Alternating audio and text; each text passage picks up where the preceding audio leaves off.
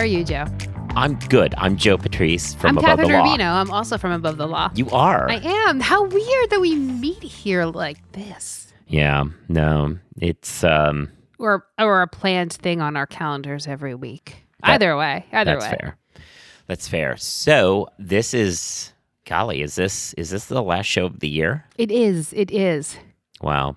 I think I speak on behalf of everyone in saying that 2021 was the most awesome of all years, and it's going to be really sad to see it go. That's your position? That's bold. I mean, yeah, bold no, position. I think everybody thinks that this just turned out great. So did you record that at the end of 2020 and you're hoping that it's accurate? Like, I know, I'm so confused. Yeah, no, I mean, it's the end of a year. It is. It is the end of an entire year.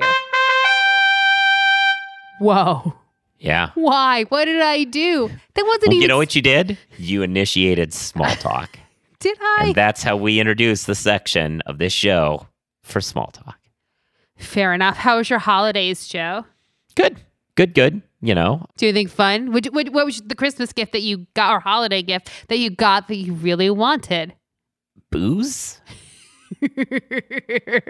I mean, obviously booze and being able to see some people was very good. I, got to show off some cooking, which is always nice. Oh, that is good. My quarantine honed bread making skills, things like that. Been put to the test, huh? Yeah. Yeah. Well, that's good. Yeah. I'm so glad that you had a time. Yes, I think that's fair. How about you? I had a really good holiday. I got to see my family. My family primarily lives, my sister lives in Texas with her family. And so they came up and, knock on wood, kept COVID at bay. Yeah, I mean, everyone's vaccinated, I assume. So They are. Yeah. Even the children, they are older than 5, so they are vaccinated. But, Omicron don't care. Omicron don't even care if you got a booster. That's true. I do have a friend. It'll hopefully be a fairly mild case if you did get it, et cetera, et cetera, et cetera. And it was for that person. But no, it was a little spooky for those of us who were worried about this coming out when our friend who had a booster got it. That was when we really got the moment where we were like, uh-oh. Yeah, it seems like boosting helps, but... Yeah. Well, it certainly helped keep the case down. Sure. Yeah. But other than that, I had a pretty happy holiday. And, I'm not even at the point where I'm wishing good wishes about 2022. I just more feel braced for whatever it can bring because it's not going to be great. Yeah, no, I think that's probably fair. Such hubris like I had at the end of 2020. At the end of 2020, I really felt like we made it, you guys. Yeah. It's over. Now I don't feel that way. Now I feel like, okay. Yeah. Okay.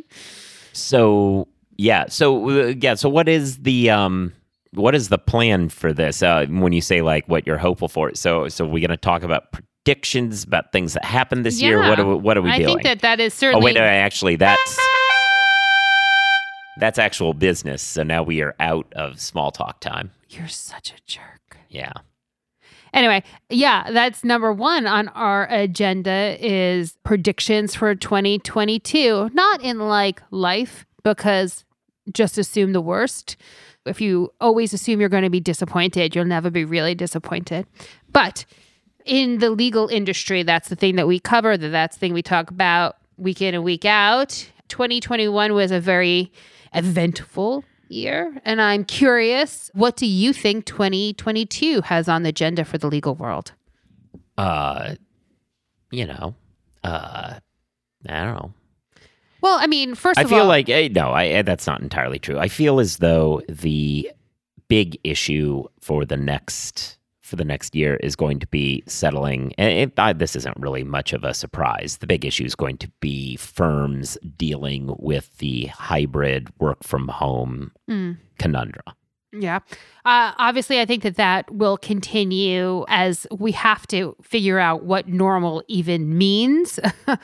But I think the other thing, which will go hand in hand with things like working from home and remote work, but also is the very busy nature of big law firms, particularly in a lot of the corporate departments, and the lateral market that has been virtually on fire for the entirety of 2021. I do not see that ending in 2022 at all. I think that the amount of deals, amount of legal work that is out there has only gone up. I think that there are not enough bodies to get the work done at a lot of firms. And I think that they are willing to pay a premium to make sure that they get more folks to their firms so they can continue to churn out the deals, the cases, whatever it is that they're working on at the pace that they can.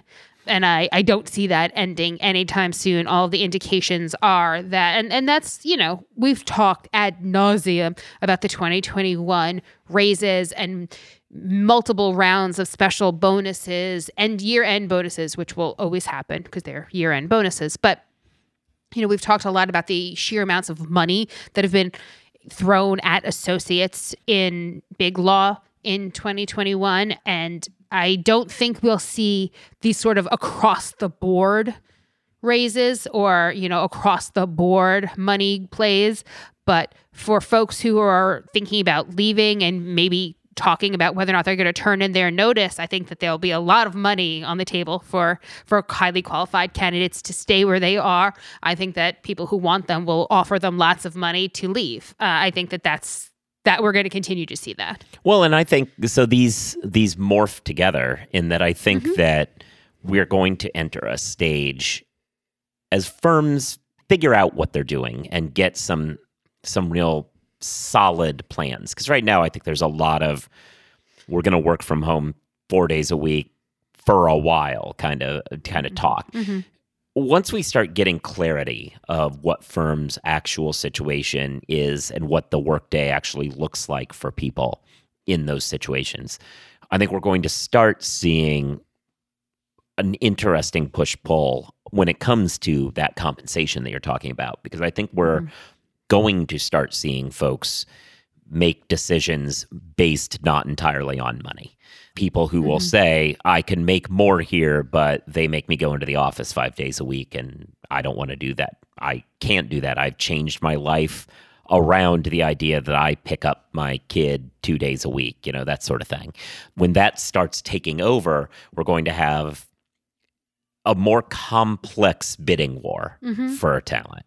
Yeah, I think that's true. But I also think that from the associate position, there's a lot more question marks on the table. I think you're right. I think firms are a lot more able/willing to accommodate someone who needs to be home for bath time every day, or, drop their kids off at X every day or whatever, versus somebody who has purchased a house 3 hours outside of New York City and can, or a 3-hour plane ride outside of New York City, but has been working via the New York office the entire pandemic.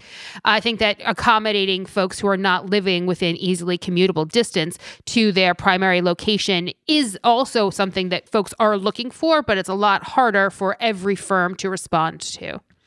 Well, and that is a thing that and this isn't a prediction because this is something we're already seeing now. I see now people who contact me saying, I'm looking for a new job, but my position is I want to be able to live insert city several hours away from the market. Does anybody want my specialty sufficiently to pay me when I live in Nashville, but working for a New York firm? And, that's going to be a question too, because at a certain point, and it depends on practice too. There are definitely practices, I think of tax mostly this way, sorry, tax lawyers, but there are definitely practices where it's like locking up the kid in the attic and you just throw fish heads at them and then out comes tax opinions.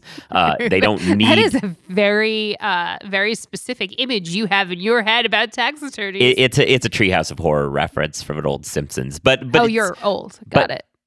The episode is old. Yes. The point though is you're still making the reference to it. Yeah. The point, because it's classic. I talk about Beethoven too. I wasn't alive to see him. you're also old. That's not an indicia that you're old.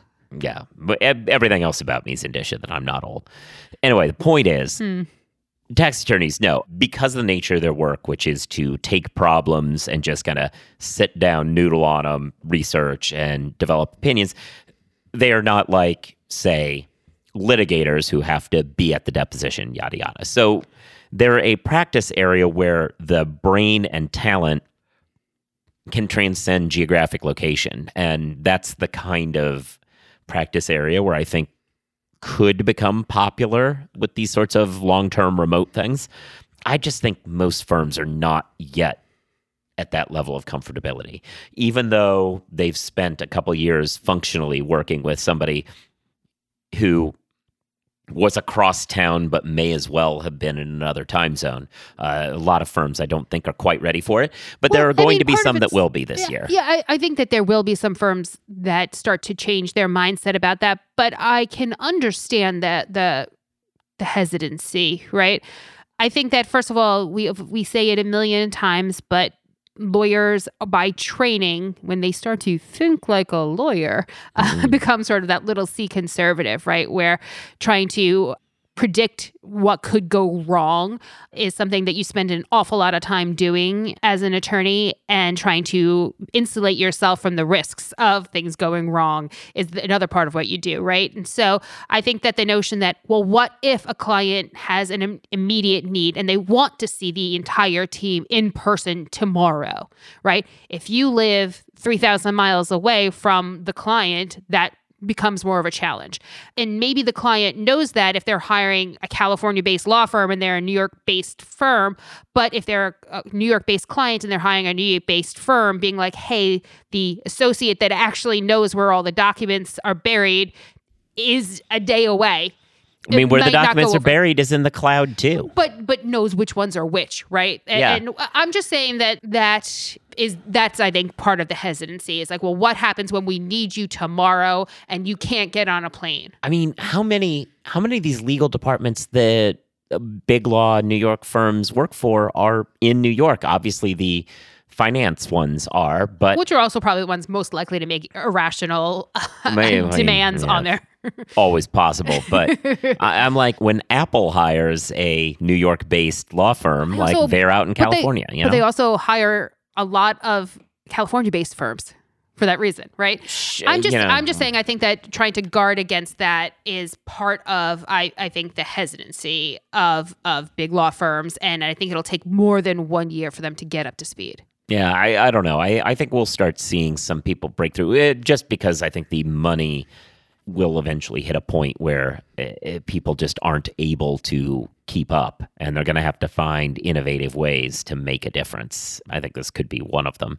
And again, I think it will depend on practice area, obviously. But so I definitely think that's the big story to look out for in terms of big law. But I think the legal industry is bigger than just big law.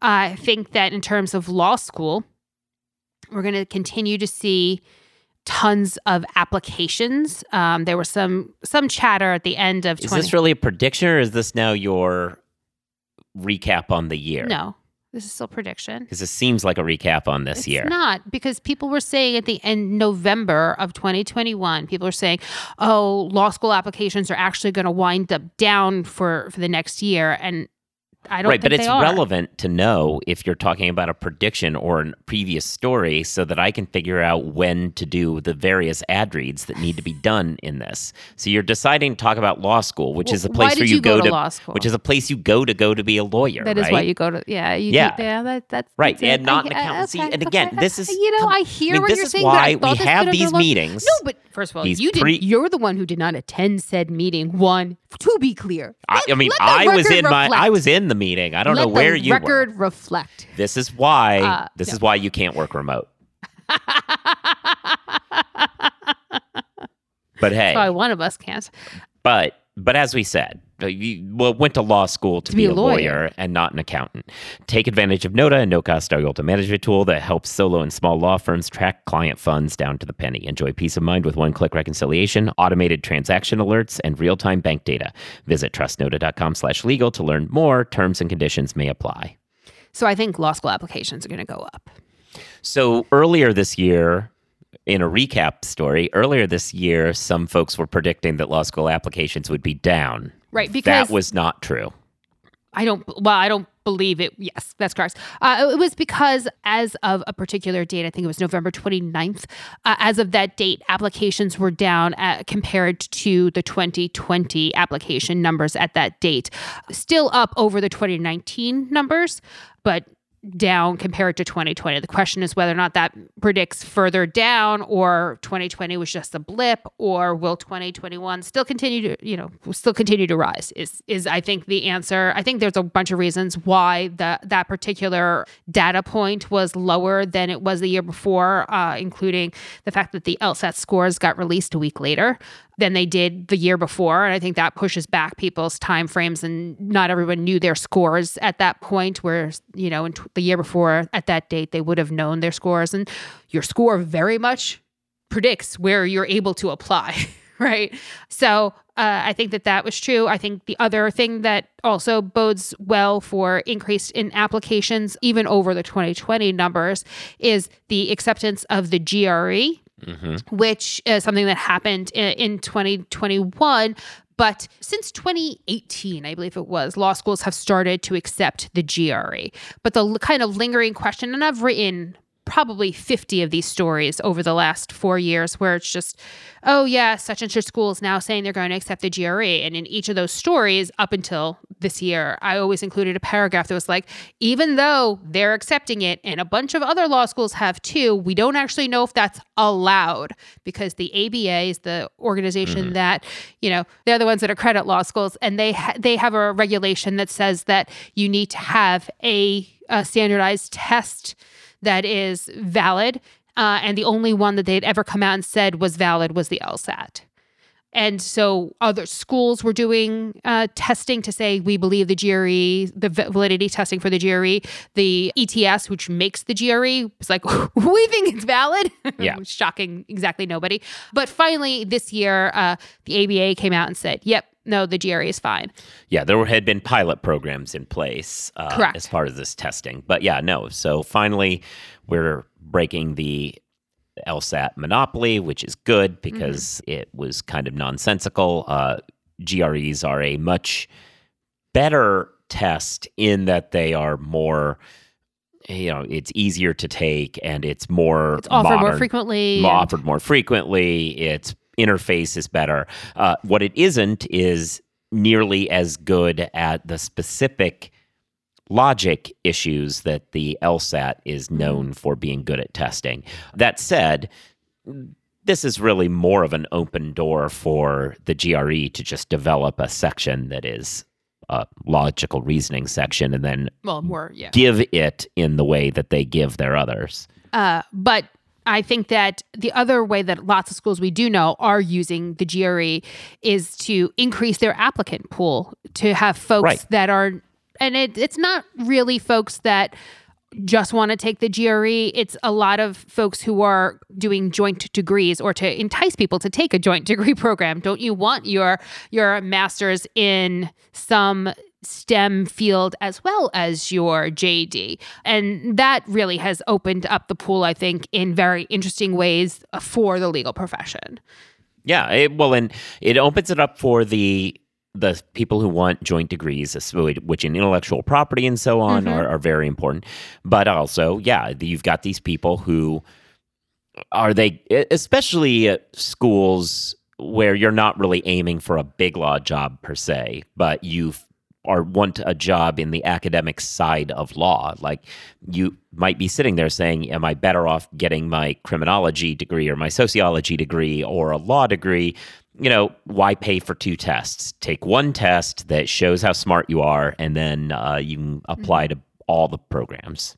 Yeah. It just makes sense. And I think that for the sort of increasing it where the people are just not getting joint degrees and just taking the GREs, I think that's more than 1 year in the future. While, the ABA's accreditation issues are answered, I don't think that means that all of a sudden all the law schools jump off the cliff at once, particularly when there are a ton of people who are currently willing to take the LSAT.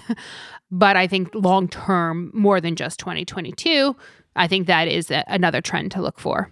Yeah, no, I mean, I feel as though but we're also seeing, I mean, Harvard's given up giving any test at all for their undergrads, right? So, I mean, it seems like the standardized test is in trouble as a convention, right?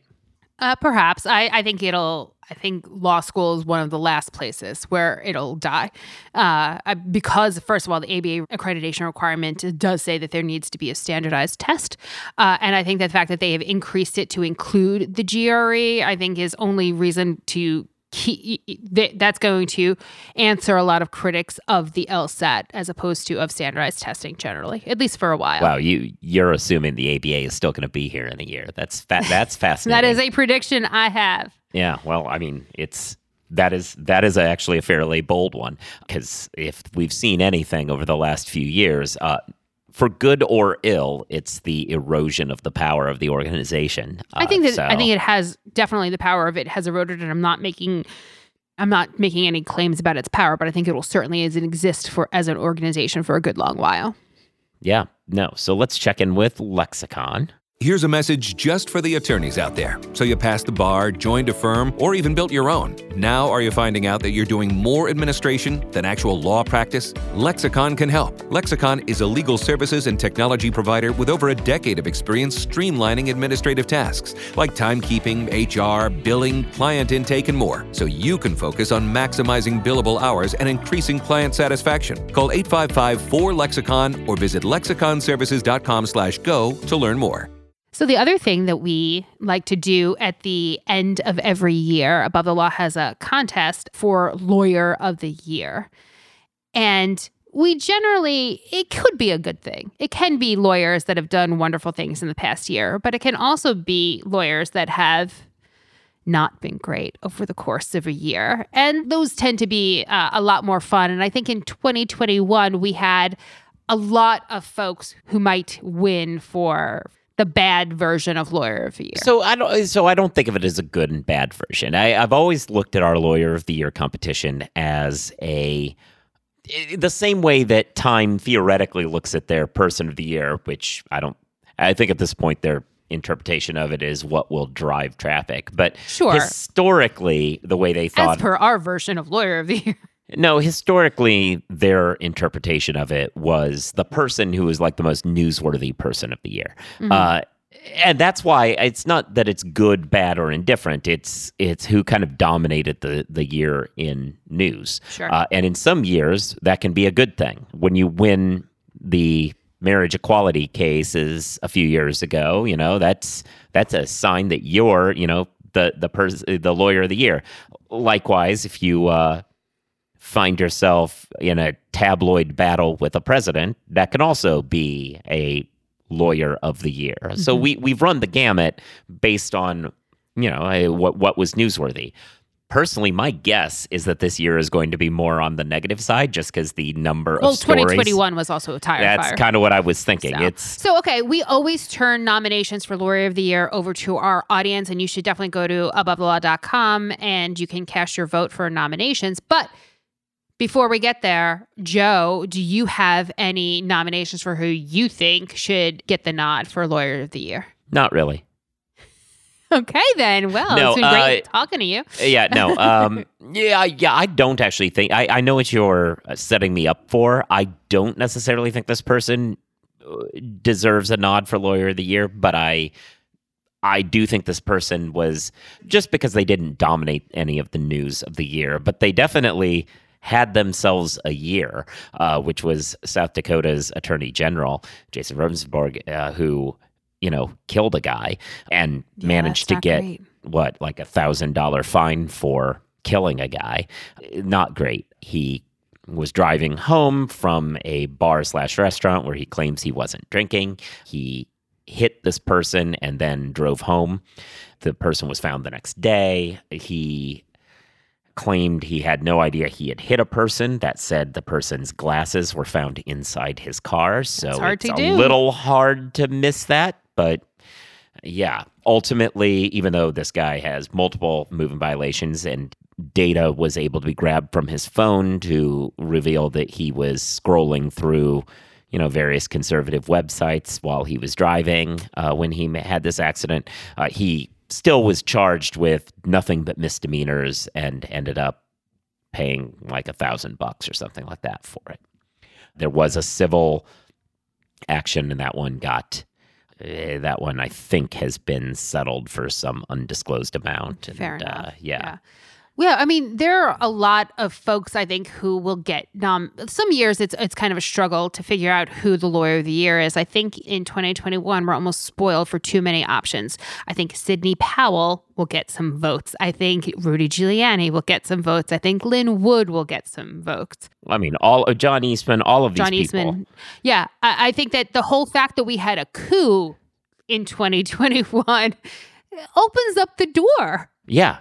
Really? I want to remind folks, Alex Murdaugh, claimed somebody tried to kill him, and then it was revealed that he had hired a hitman to try and kill him after he'd been stealing from the firm or something. There's a bunch of talk about I'd forgotten that happened. Yeah, and his wife and son had been murdered a few months earlier. The questions abound whether these were connected at all, or if this was some sort of a connection to the son having been implicated in yet another death.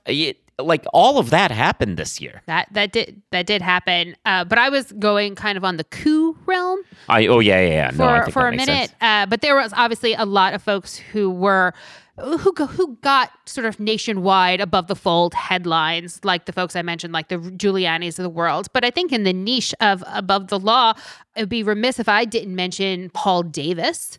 Yeah, that was a fun guy. That was a fun one. I thought it was just going to be a one-off story in January 7th. But it turns out it was actually the story that kept on storying. For those who don't remember, he was an associate general counsel at an insurance company who was filmed himself at the coup on January 6th, was promptly fired from his job as associate general counsel. And you would think that would be the end of it, but it wasn't. He filed suit over the 2020 election, and in various of his papers in that case, he made reference to the works of J.R.R. Tolkien, saying Gondor has no king, and therefore the U.S. should overturn the election, I guess. But his love of the Shire featured prominently in a lot of his legal writings. Then the folks that he was theoretically representing in this case fired him, and then there was another case, and that. Yeah, it was a whole mess of a thing, but suffice it to say, Joe Biden's still the president. So, for now, well, time will always move forward. Yeah, no, he will not be president for more than 8 years in any scenario. Right, but yeah, no, that was certainly crazy. We've had some bizarre. Abuses of the legal system. Trump is currently being represented by a parking garage lawyer who has sued the Attorney General of New York. So that's a thing that's happening. Jenna Ellis was prominently involved in the early days of this coup. And that's when we found out that her prior legal experience before becoming counsel to the president was that she had been fired from her job as a traffic lawyer. It's been a year.